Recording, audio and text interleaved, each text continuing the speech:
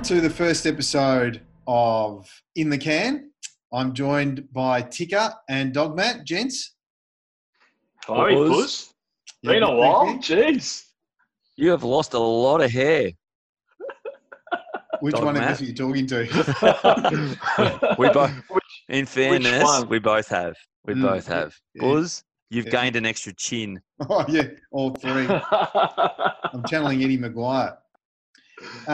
So obviously for those who do know us, we had, amongst many great successes, a midnight / early morning radio show or segment on SEN with Dasher, Darren Parkin and Scott Cooney, neither of which are returning for legal reasons. I don't know the reasons for that. And also, unfortunately, Rosie I'm pretty sure they've gone on to bigger and better things. That's not hard to do. And Rosie Underpants, unfortunately, has also not been able to join us. So another blow for gender equality. We just lost at least 50% of the audience. Yeah. And we did try and get Dean Laidley as a fill-in, but he wasn't available. Too soon. He didn't go. Sorry. We're better than that. Shouldn't have done that one. Now, previously we used to talk a lot about footy, AFL, Dream Team in particular, but due to the current coronavirus and social distancing stuff, as we were talking about this, we thought instead we'd focus on something else, which everyone's doing instead of Dream Team and things of that nature, which is watching TV, streaming, binging, TV shows, probably more than movies in particular. So in the Tommy Hafey vernacular, your Netflixes, your Stans, your Foxtels, your Apple TVs, your Disney Pluses, etc. So a quick one before we get into it. Just want to thank everyone who's supported us as we've been letting everyone know in the last week that we're back. In particular, a shout out to Scott Warwick. He has been posting some very humorous support messages, so thank you, Scott. Keep them coming. Alex Espinoza, missing in action, like some form of jilted lover. So, Alex, please come back. We miss you. What about Dave Swizz? Dave Swizz. Dave Swizz. Oh, Dave Swizz. Oh, also very good. Yeah. And our first segment is a bit of around the grounds, what we've been watching this week with a best on ground format.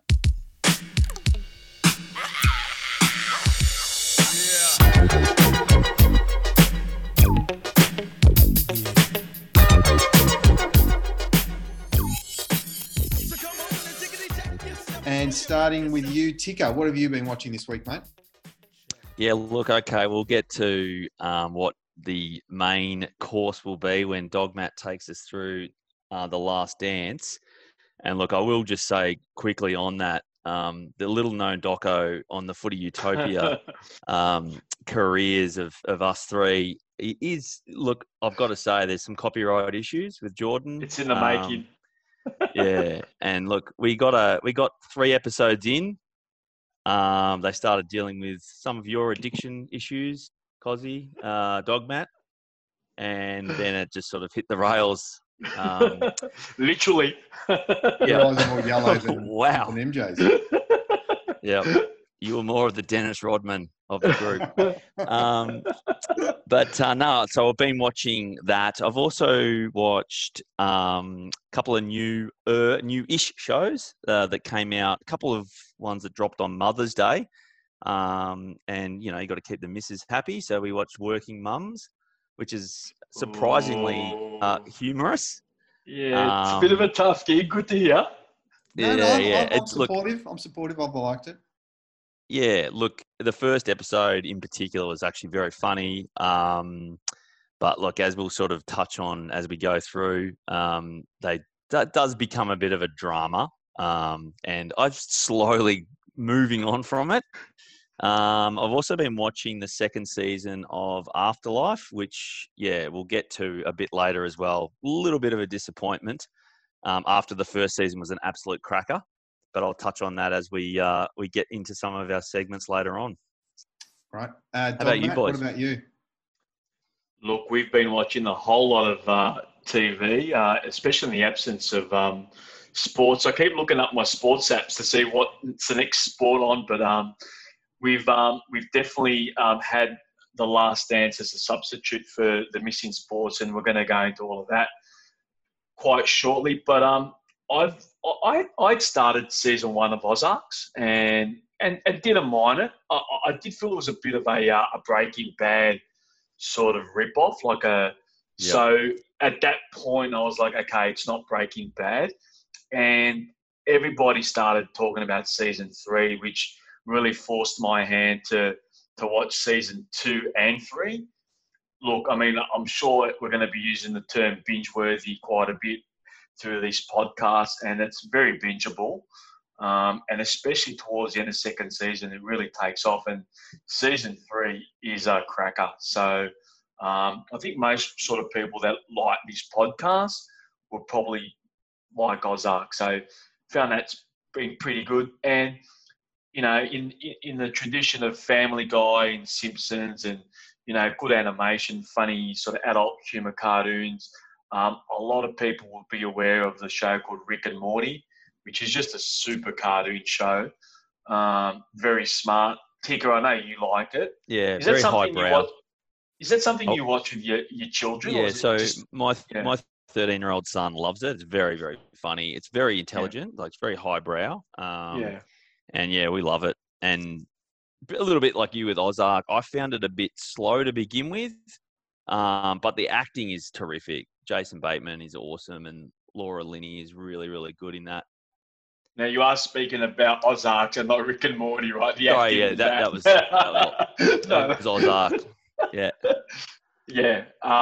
Ozark's has been good. But, yeah, just back on Rick and Morty, initially that was a bit rough, but it's just getting more and more polished as it goes. And the other thing that's good is if you keep watching it, it actually refers back to other stuff. So you actually get rewarded for keeping with it. It's actually a very clever show. So that's really good. And the one that you guys aren't aware I'm going to bring up is we all love Seinfeld. Seinfeld's latest stand-up act has held up. I'm really scared to watch these stand-up acts of old heroes because you just don't want to sort of, you know, fall flat. And it held up really, really well. The missus is not a big Seinfeld fan, but she sat through that and thought it was hilarious. So that's another one that I really like.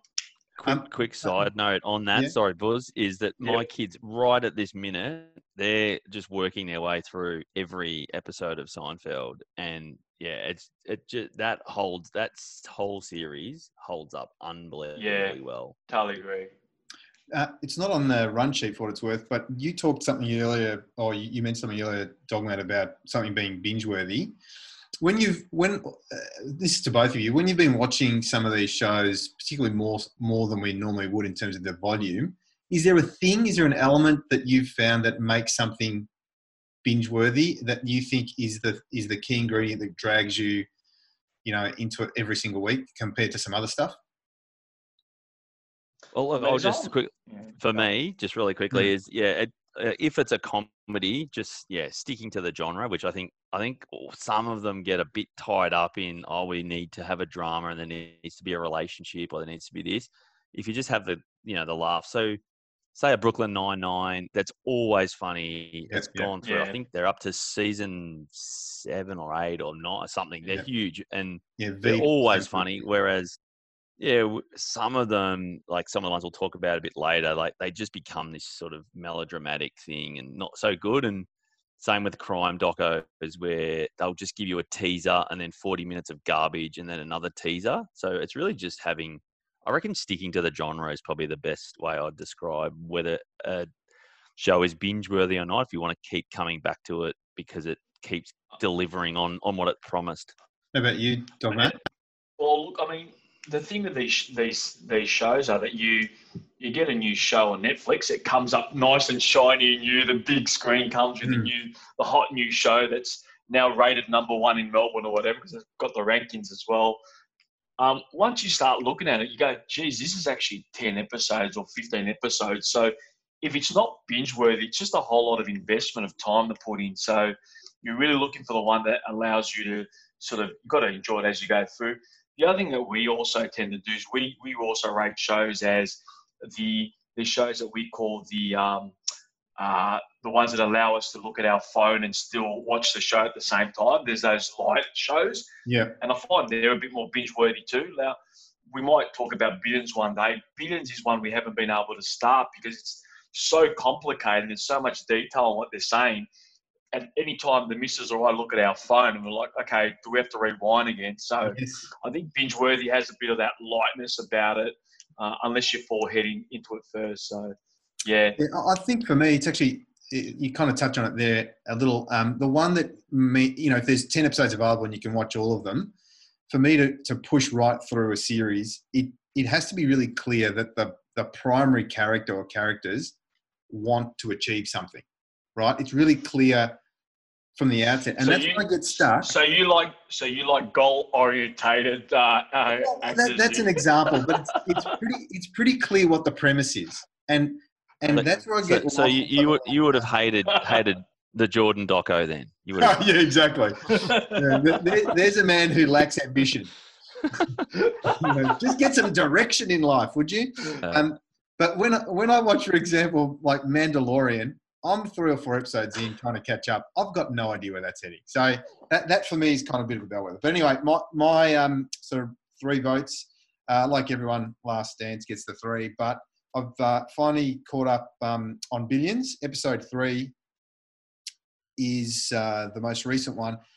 And if you've episode 3 of series 5. So we're on series 5. Wow, you're way ahead. Yeah, and Paul Giamatti. Paul Giamatti is the main character, Chuck Rhodes, along with Damian Lewis in the role of Bobby Axelrod. So based in New York, for those who've never watched it before, billionaire versus a US attorney. The main premise of the show, twists and turns, enemies become friends, friends become enemies, all that kind of stuff. Big stack of papers. The first 2 episodes of this series. A start and ending in the middle. That's right. The first 2 episodes were heavy and boring. And finally, this 3rd episode, for those who love Billions, was a bit of a return to form. And it's the father of Chuck Rhodes' character is kind of like the Ari Gold, gets the good lines. Yeah. They really haven't rolled him out yet. So that got probably 2 votes for me. And you mentioned it a bit, Ticker. I think Dead to Me is a sort of show that has probably lost its way a bit series 1, series 2, but I still enjoyed it. And Christina Applegate, scene stealer, has done it.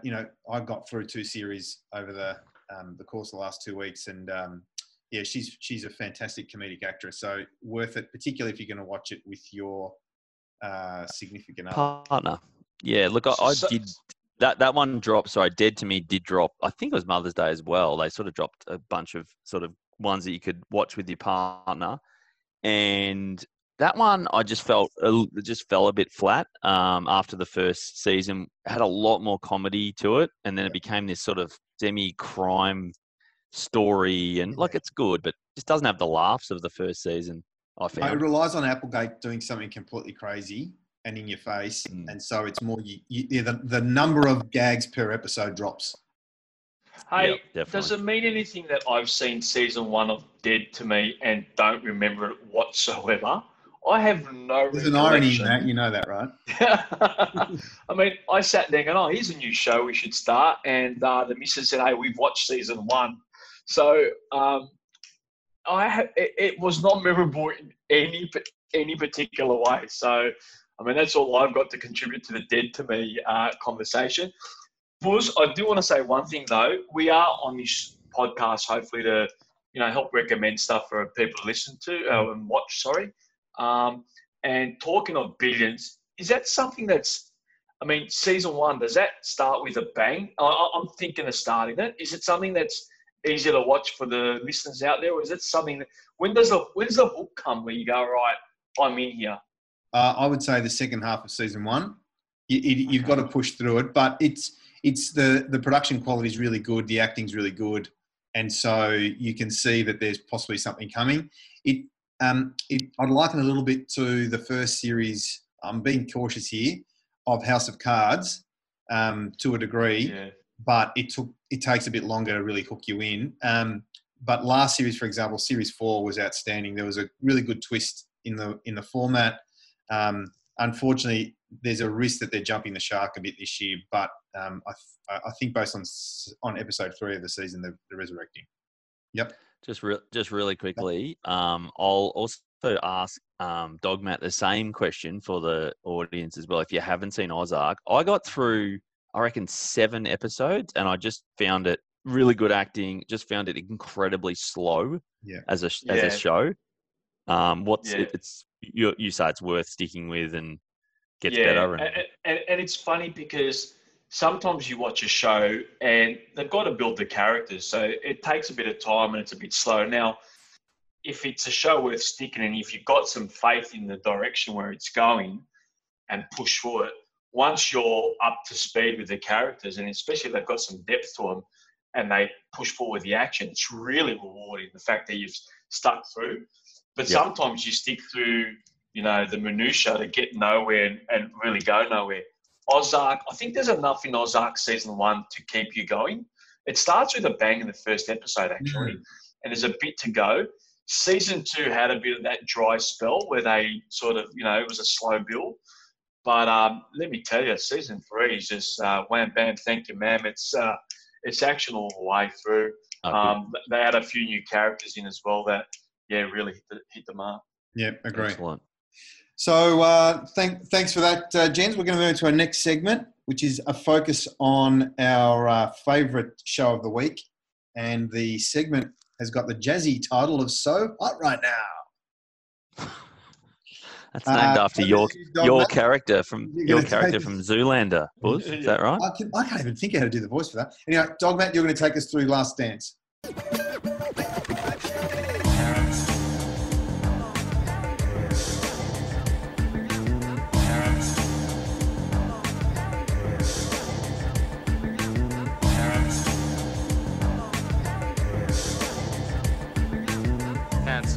So hot right now. Hansel. Yeah, so Last Dance, let's give a bit of a summary first for all those out there, because it's the very little known documentary out there at the moment.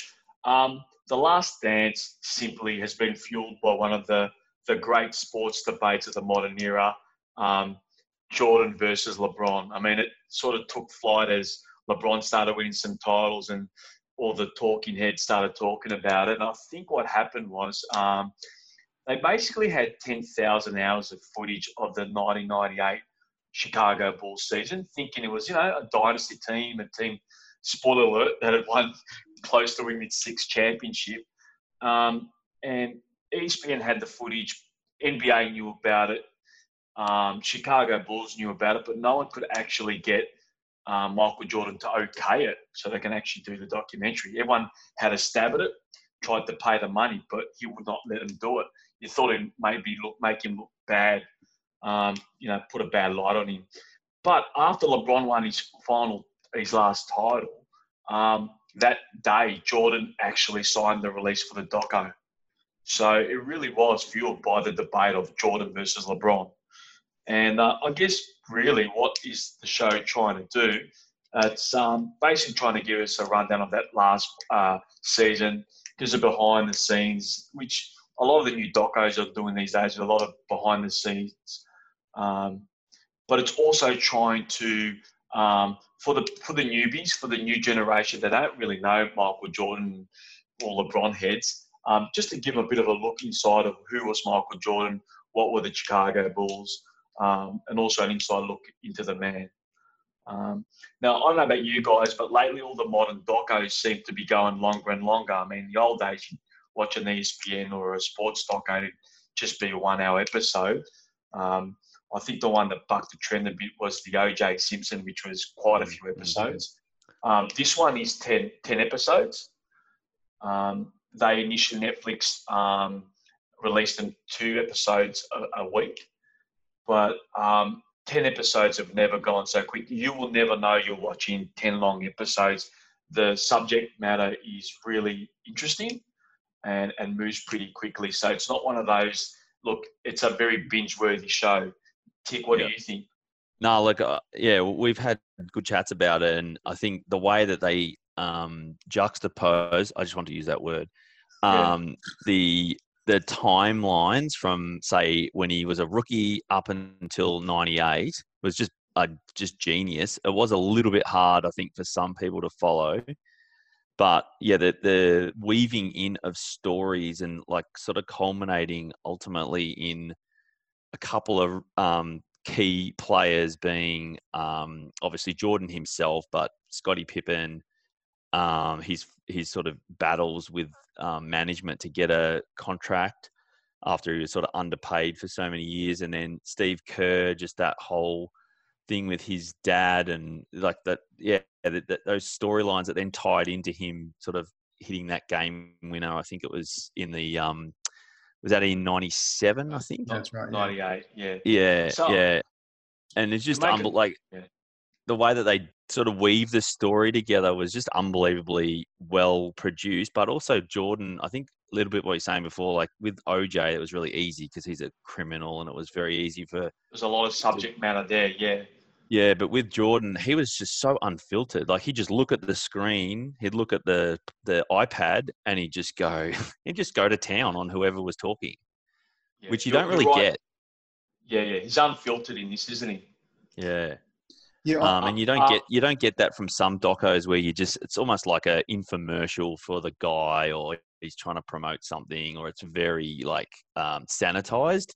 Yeah. But I think Jordan's personality just didn't lend to that, which was to our benefit because we just got to see it all come out into the open, I guess.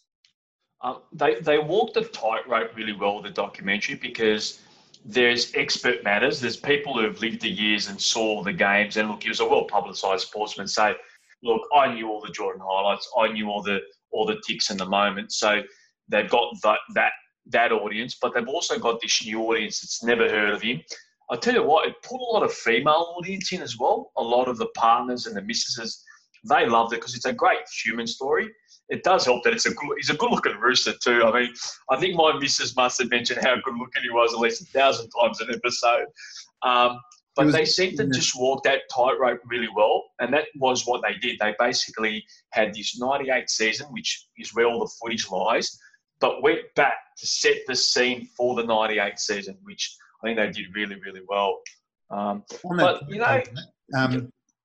There is a criticism. They've almost whitewashed the partners of the various players out of the. It's not they didn't exist.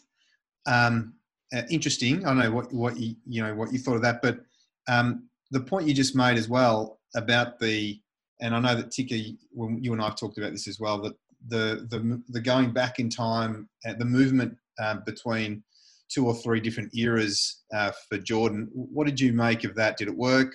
Did you like it? Well, first of all, I think even though Carmen Electra is in it for all of 2 minutes, I think they just could have had. This could have been 10 episodes of Carmen Electra. She has aged very well. Yeah. Look, that were 2 minutes well spent. Anyway, that was quality. Apparently, you'll know this better than me, Dog, but apparently Jordan, his one proviso is no, there's no interview with because I think there's been an acrimonious split with his first wife. And these kids were barely in it. And, that was a token bit right at the end. Yeah. I've got no issue with that. And you like the time shift? I loved it personally, but I could see how people found it hard. Yeah. Look, I mean, I was one who every time they went back, I said, okay, this is the Utah flu game, or this is. I knew all the moments, so I was narrating for the missus. But like, I've had a lot of people who don't know the Jordan topic matter that well, and they found it really confusing. I mean, in that last episode, they played the Utah Jazz twice in the finals in 97 and 98, and they were jumping back and from one to the other, and if you didn't really know what was happening, you could get caught up there. And I know a lot of people come back to me saying, we're just trying to figure out what season or what year we're watching. But I guess, to make the show move so well over 10 episodes, that just kept it interesting for mine. Now, there are a couple of really weird things though that I learnt from it that I didn't expect, which I really enjoyed. firstly, I didn't realise that Scottie Pippen was the voice of Cleveland in The Family Guy. So that was an interesting thing to learn. And also that he and Michael Jordan live in houses without furniture, except for one chair. It was an eye-opener. But when you've got a lot of money, maybe furniture is something you don't need. Anything else you thought you learnt that you didn't know about from that era? Because while you're there, what did you guys think of Pippen? Did you think he got a pretty good cut? No, Like, I do you thought he think got his it. edit was good? I read do you something think where he got Horace Grant thought he got the rough end of the stick, and I agree with that. But Pippen, what did you guys think of Pippen's edit? Did you No, that's think, what I mean. yeah, The Pippen got his comment was, watching it, he thought that Pippen was criticised and Jordan wasn't.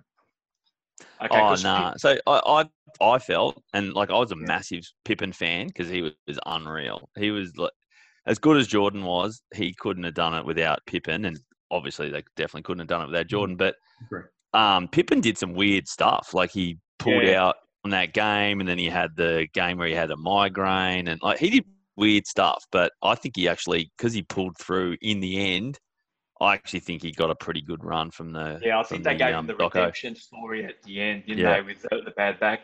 So he's come out, I think, today and actually said that he's very unhappy with the way the documents actually portrayed him. So I was just wondering what you guys thought. I thought they just about got the balance right for Pippen.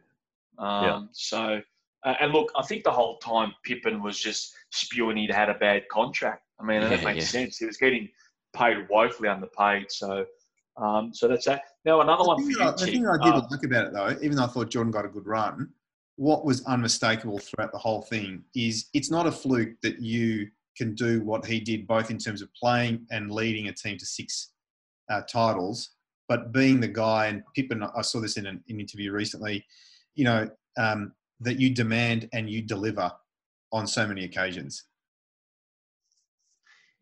Yeah, I mean, because the thing is, Jordan is he'll go to the craziest nth degree to demand and deliver, and not everyone is willing to give up family time. Like he's given up. I mean, and I think that's why he cried when he said that bit of, I didn't ask anyone to do anything, because I think it just dawned to him on him at that moment just how much he'd given up. Because I'm not sure if that's. I mean, and we love Jordan for it. And look, another question I got for you guys too about Jordan is, he was unfiltered. He got asked some of the tough questions. I mean, the dad gambling rumors, the fact that they thought he'd been suspended from the NBA. The one he probably got away with was the one with the flu game. There was a rumor that he'd actually been at the casino all night, and there were a few others as well. So he did answer some of those tough questions. But you can't help but feel that Jordan's got his hands all over the edit here. It feels like he's actually guiding the story to where he wants. What do you think, Tick? Oh yeah, 100%. Like he's like you'd even see it training. Like he's just a massive control freak, and it's funny because a lot of his personality actually reminds me a lot of Lance Armstrong. The difference being that one of them didn't cheat. But like he's very similar. He'd berate his teammates. He got into a fist fight he punched Steve Kerr in the head. If let's say they didn't win, right? I mean, I think the story would be slightly different as to whether his leadership style was conducive to good play. As it turns out, he's just the perfect storm of amazing natural ability and an unbreakable confidence and work ethic, which is probably true of every elite athlete. He just happens to be, the best in that field, and he sort of, I reckon he sort of got away with a few things. And Phil Jackson basically almost said it himself, So if that's an AFL footballer, and let's do the 2 eras, because maybe this era that shit doesn't fly. If he's an AFL footballer of the 90s, is he arrogant? Well, mate, that's Nathan Buckley, but Nathan Buckley is not one of 5. He's one of 22, and you just can't do it. So I'm not saying Buckley's the GOAT, right? But it's the similar. Like, I have massive drive. Everyone needs to be as good as me. If not, I'm going to berate you. And he came to Collingwood, and Mick McGuan and Tony Shaw are like, mate, what are you talking about? Like, that's just, you can't be like that in a team environment. And I mean, now you look at Buxton as a perfect example. He's the complete opposite as a coach. And yeah, I just don't reckon it flies with the current. No, the leadership style these days has completely changed. I mean, can you imagine what leading teams would have told Jordan? Imagine his feedback; it would have just been diabolical. They actually, in an article recently, asked Lee Matthews and a couple other people what they thought the equivalent would be in the AFL, and Matthews said Carey is the name that jumps to mind.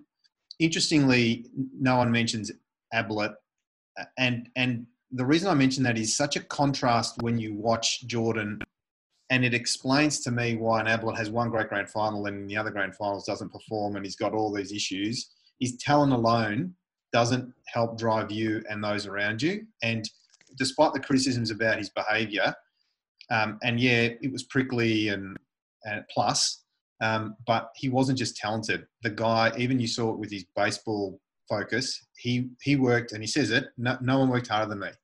Did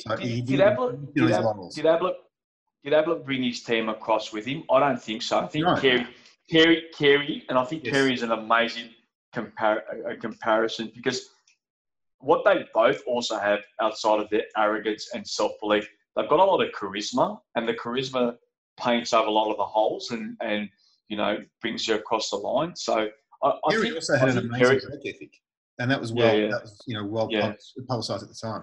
I think the only difference with those two is Carey was a big party boy as well, whereas it doesn't. Apart from the cigars, I don't think Jordan had really any vices at all, apart from gambling. Apart from women, gambling, cigars, but like not to the same extent. I mean, the North boys would get on it pretty hard and then train just as hard. I guess that's sort of like Carlton from the 80s and whatever, but.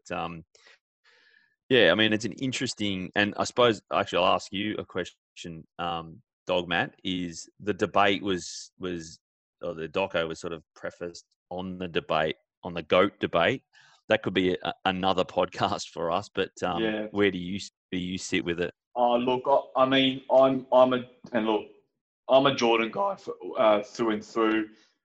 He's won 6 times. He's got into 6 finals or 6 grand finals, as we call them, and won every time. He hasn't had many bad moments in his career. LeBron James has won 3 but lost 5. But he's had some lows. He had one against the Mavericks final season where he completely stunk it up. He also choked once when he was with the Cavs. So he's had a couple of real not so crash hot seasons, which Jordan never really had. And I just think, LeBron might even be a better overall player, passer, shooting and all that. But I think when you look at how much Jordan was higher than his peers, so the gap between him and the second guy was so emphatic that there's 20, 30 Hall of Famers that just never won a title because of Jordan. But in LeBron's era, Stephen Curry could still beat him. There's still guys who had wins against him, so he wasn't that far above his peers. Look, for mine, I think Jordan's the greatest athlete of all time, and I think the only 2 guys that stand that far above their peers would probably be Tiger Woods and maybe Muhammad Ali for the whole package, which is the charisma when he was firing up. They're the 3 best athletes that I think of all time. And as for the conversation about whether, considering what Jackson then did at the Lakers, how much of it really is Jackson and the managing of the egos, and until the last year, his relationship maybe with Jerry Cruz and the ability to put good role players around these 2 guns. There's a lot to be said about Jackson. This documentary really does a great job at highlighting just. I mean, it was a bit of a weird cat, boys. Like some of the, not sure how some of those would have gone out of footy club. He was a bit out there, but I mean that thing where he gave Rodman a little bit more rope.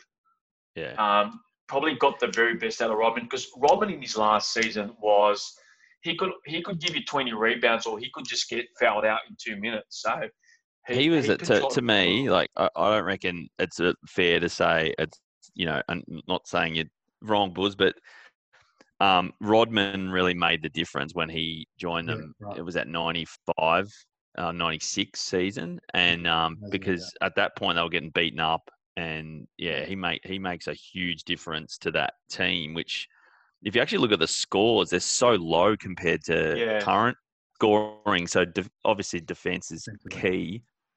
But yeah, you go. Tick, you're spot on. And like Rodman, I think what Rodman did is, I mean, he couldn't shoot to save himself, but what he did, he gave them, they always had 5 guys on the court that could defend. And I've heard some of the better basketballers saying when the Bulls went full court press on you, and basically what they do is Jordan would push you into Pippen, would push you into Rodman, and these 3 guys would just go at you. And they had Harper, they had quite a few players that they could throw at you. And defend pretty well. So, it was a great defensive team. Great doco. Hey, I just got a question for you guys then. As far as a sporting doco, is this the best one of all time? I'll go. So, look, I put the Footy Utopia doco just slightly ahead of the others. And look, there was that deleted scene when Scotty was eating the chocolate pudding. And you drank the custard. And I drank custard. But apart from that, I've got my top 3 as actually I had the OJ one. I thought that was absolutely brilliant because it wasn't just about sport, but it was just a really, really good doco. It was about race relations. It was about the whole justice system in America. It was an incredible doco. Had the Armstrong Lie, which is the one on really Lance Armstrong's cheating and, just basically bullying of his team and bullying of the sport to ignore the systematic doping. And then I had a third one as being one of the 30 for 30s. I actually had a tie between You Don't Know Bo, which I reckon's a brilliant doco. We both love that one. That one.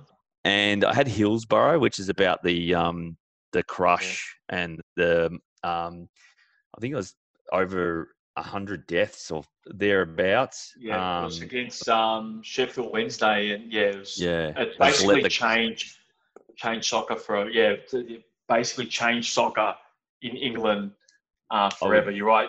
Strongly recommend that. That's like a tearjerker. It's horrific. Like, it's the most horrific way to die. A crushing the stands. Basically, they're heaving into the fence, and it was that's a really, really good doco.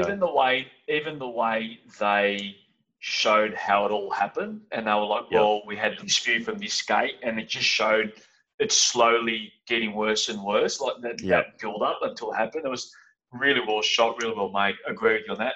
Buzz? It's probably a toss-up between Happy Gilmore and Caddyshack. not too sure. You realise they're not is the not so well known Simon Crawshay story. Apparently, so just really quickly, apparently Jordan got his number from Simon Crawshay. The ceremony was amazing. So on a final wash-up, out of 10? I'm going to give it a 10. It's a 10. I'm going to recommend only one other film because I think a doco, Tick said plenty. When We Were Kings, which is about Muhammad Ali. Right.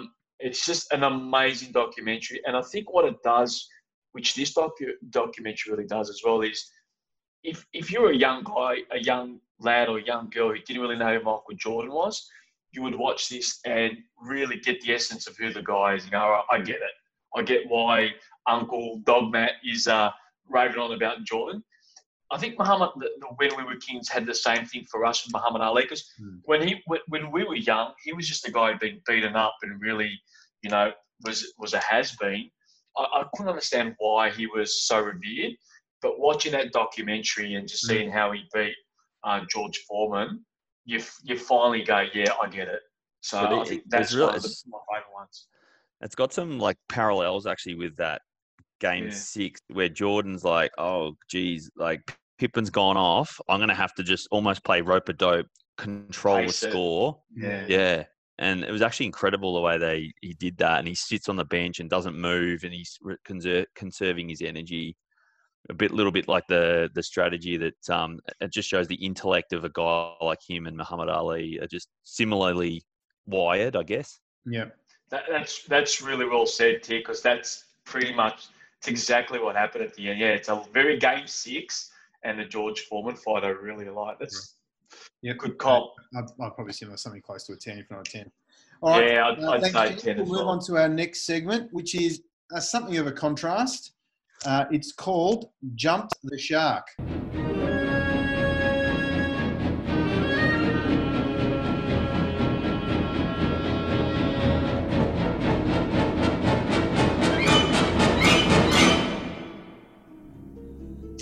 So, Okay. we'll be looking at some shows that are not so highly rated. We might start with you, Ika.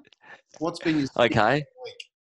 Okay, well, look, I sort of prefaced this a bit earlier when you mentioned Dead to Me. And look, I got to say that the second season just stunk it up. For me, I think, unlike you, I found Christina Applegate and the other character, I can't remember her name, Judy or something, quite entertaining in the first season, and funny, and they had good banter, and the second season is just fallen flat, and just hasn't really got that to the point where I probably won't keep watching. I'm up to episode 5, I think. So I gave it a really good show the second time, the second season, but just hasn't. Unfortunately, just didn't deliver on the promise that the second season, the first season gave us. And I'll just sort of compare that just to quickly one other show, which is actually, I think it was on Amazon Prime, show called Fleabag. I don't know if you guys saw that. That was right. That was really genuinely funny. And they got to the end of the first season, and then the main actress, I think, said, because I think they did it as a stand-up. It was originally a stand-up standalone. And they just said, look, we'll do the second season, and then I'm out. Don't make me do any more seasons, because it's just a very unique genre where it's a lot of fourth person, like looking at breaking the fourth wall, looking straight at screen and interacting with the audience, and just a lot of like really funny stuff. And then she just said, look, I'm not doing any more seasons because it won't be funny. I'll be just beyond my limits if we have to write new material. I think that was the right decision. I just think some shows just get carried away. And the best bit about that bit there, Tick, is that she actually ended up making season 2.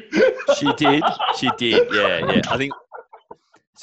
I think they ended up doing season 2. She did it, and it was okay, but it was nothing like.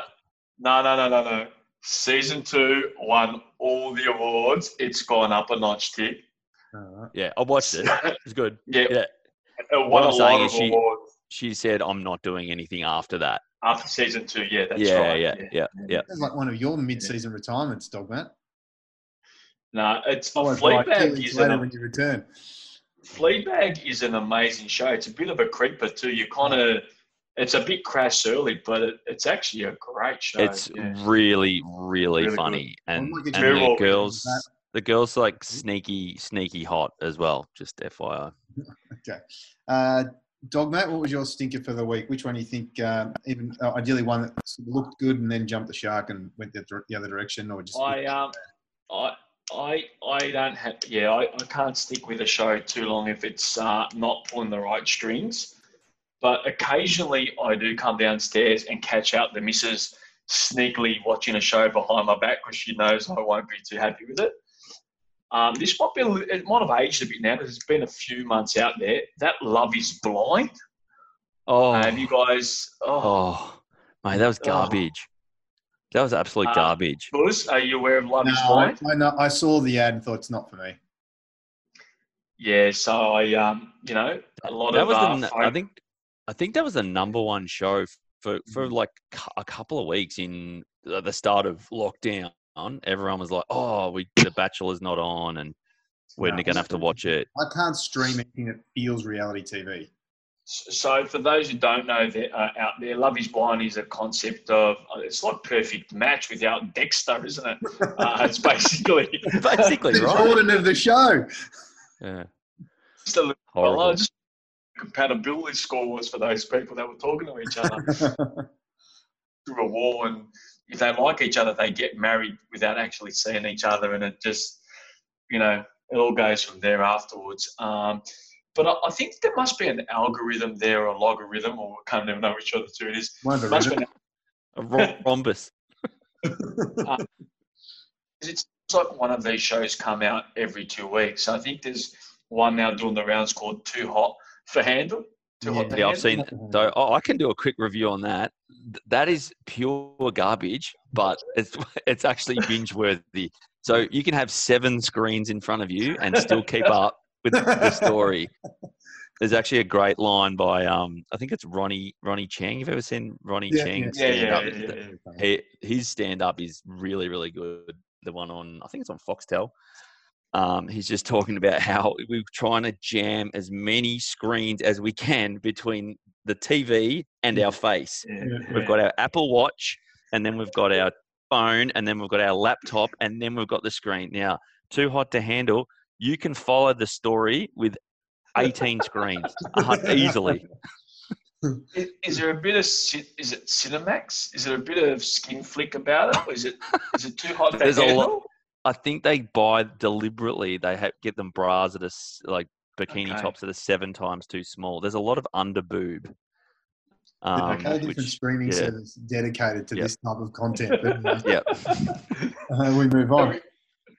Sorry to miss the skin. The only one I'll mention, which some people have shown interest in, is Hollywood. I think I got through about 10 minutes. That is some of the worst direction and acting I've seen in a long time.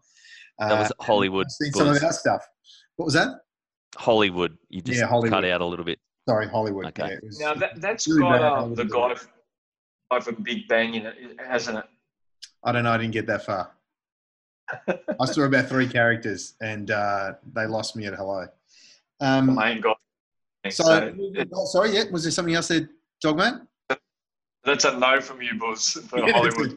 That's one tuck and one no tuck. And I'm blaming Lupe. So that's into that segment. And our next one is Don't Forget About Me.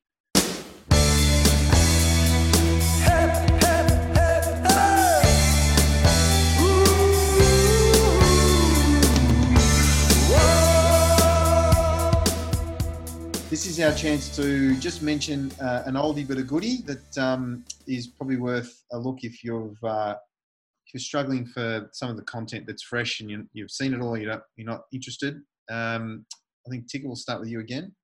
Okay, yes. So one of the big, I think summer, I think it was in around January, maybe even December, released on Netflix was Don't Fuck With Cats, which is a crime doco.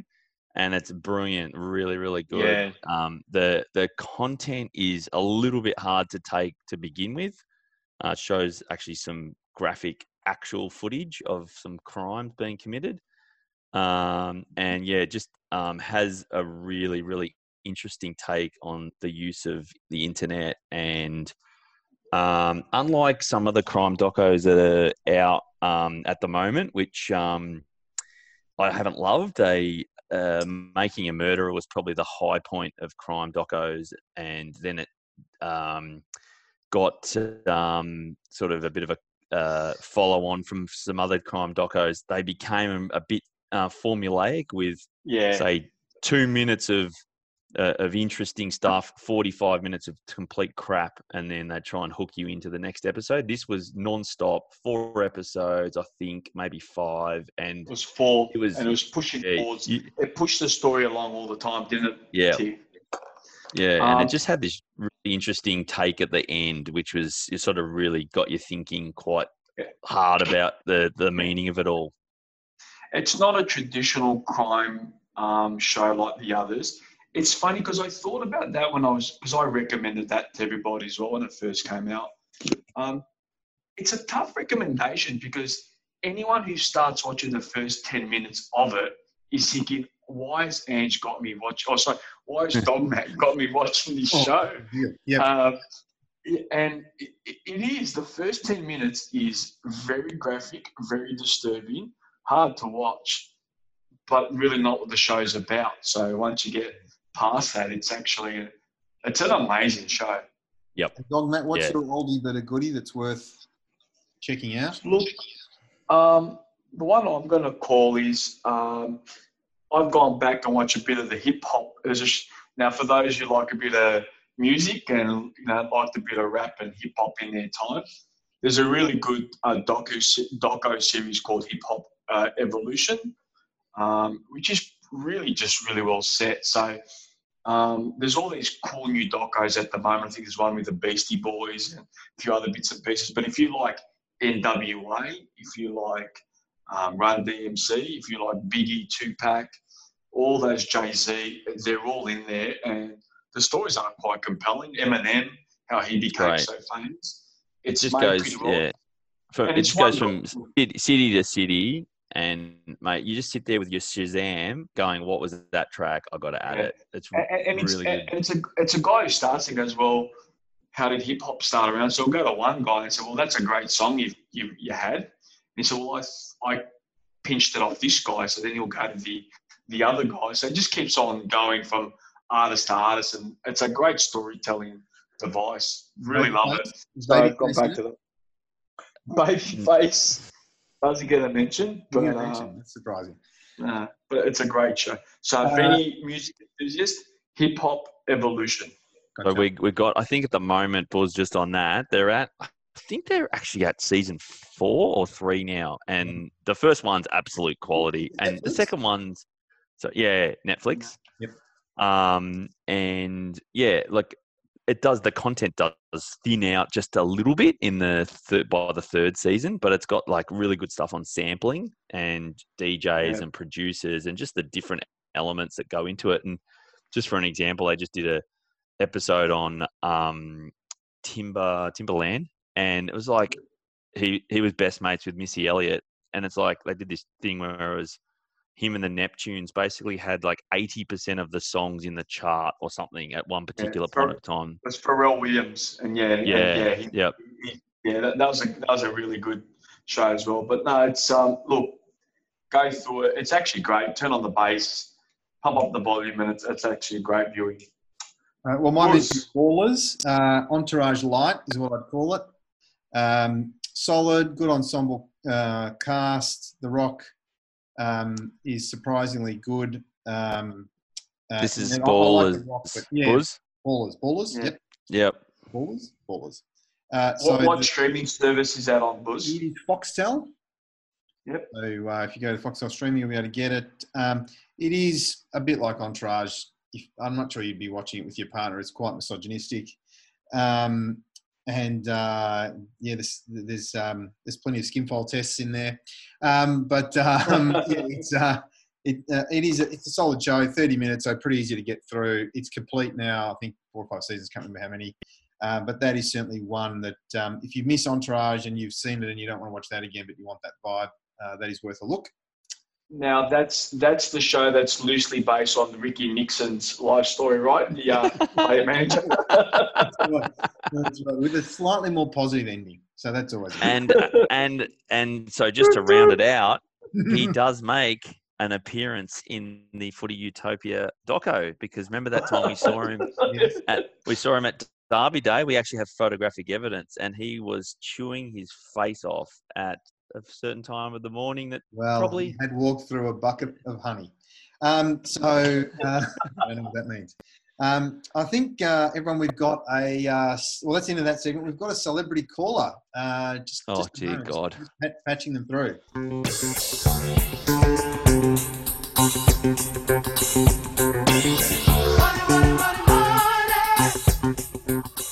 Hello.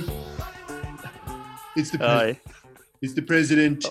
You're doing a great job. This is a great show. God. It's a great show. I love it. I'm doing a great job. And did you know the podcast industry is a $6 billion industry? Even in China. It's huge.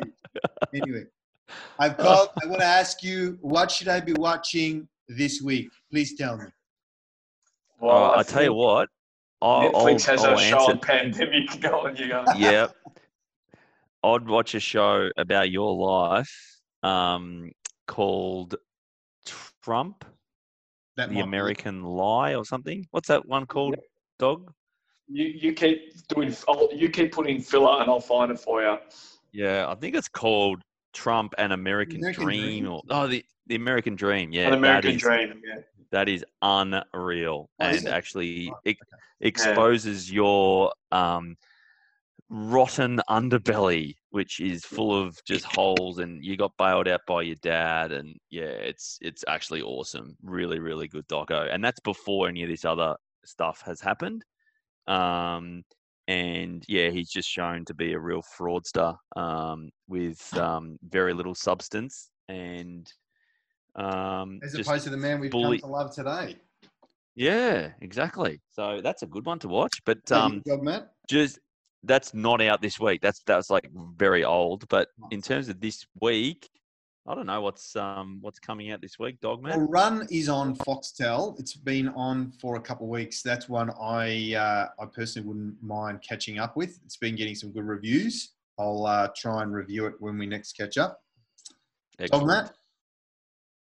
I'll go one. It's on Prime. Look, given we've got a bit of a sports audience and an Australian one in majority, Prime, and I sort of got over the cricket the last 5-6 years. I haven't really been keeping up to date with everything that's been happening in the cricket, but it was recommended to me The Test, which is on Prime or Amazon. Oh, yes. That's getting great reviews. Follows the Australian cricket team from the very start of when Langer took over. So you get to see him at the very dark depths and get to see Smith and Warner get caught cheating. And it's very inner sanctum. It's like being a fly on the wall. And you get to see the whole evolution of that cricket side through all they go through until the very end when they win the Ashes, spoiler alert, last year. And it is a great show. And look, I think at some point I would love us, the three of us, to maybe dissect that like we just did with The Last Dance, because it's got a lot of great content in there to discuss, but high recommendation. And just for those who probably don't have Prime or Amazon, you can get a free subscription for a month. So you can just subscribe, and it's got a lot of sports stuff, a lot of sports docos. So that's what I got it for. And then you can choose to shut off after a month, or you can pay the $6 a month to continue with it. But for a month, just as an absolute sports binge, it's a great way to do it. A good life tip as well. That was good. Thanks, Dogmat. You had another one to go? Yeah, I do actually. So on Netflix, a new season of Schitt's Creek. I don't know if you guys have seen that. It's a really funny show. So I'll catch up with that. And then there's a show about psychedelics, which is on Netflix as well, which has just come out in the last week. And just onto Amazon Prime that Dog was just talking about. A bit of a creeper that we watched over summer was Sex Education. That was quite a funny show. I'd probably review that next week. It's a little bit older, but it's also on Stan or Netflix. I can't remember which one. But I'd have moved it across. Yeah. Yep. So that's what I'll catch up with. So you started homeschooling a little early, did you? Absolutely. Well, I do have a prepubescent son who needs to learn everything. So we watch a bit of that. There's a lot of anyway, let's not go into it. But there's a lot of action going on. What is it? What's the premise of the show? Premise. So it's actually Gillian Anderson is she's a sex therapist. Okay. And yeah, her son would probably be her worst customer if she or worst client, because he's got all manner of repressed issues. Think of it. Yeah. And anyway, it's basically just their character arc is her getting over her ex-partner, which is his dad, and him getting over his inability to satisfy himself, basically. And yeah, it's actually a really, really funny show. A little bit like the other ones, though. It does trail off a bit in the second season. But yeah, worth a look, and I'll review it next week. All right, gents. That is all we had on the run sheet. Anyone wants to add before we close? Yeah, can I just suggest we'll put this up on various wherever. If anyone has got any recommendations, we have clearly way too much time on our hands if we're doing this. So we'll take recommendations, have a look at them, review them. If you want us to talk about anything else, what you're doing in ISO, yeah, happy to take any recommendations. Yep. Anything else? This was clearly a tool to help us with the ISO and the quarantine blues. And we thought, because I mean, it's the question we always ask each other when we catch up. Hey, what are you watching on TV? Especially when you're sitting there in front of the TV, just spending more time flicking the remote control than actually watching something. But if there's anything else that we can speak about and go on tangents, love the content, boys. So feel free, everyone, to write in and let us know what you think. Yeah, if you just want life advice, send some questions. in the wrong direction. Thanks very much.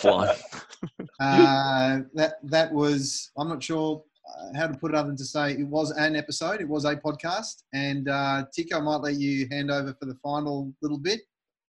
It's in the can. In the can. In the can.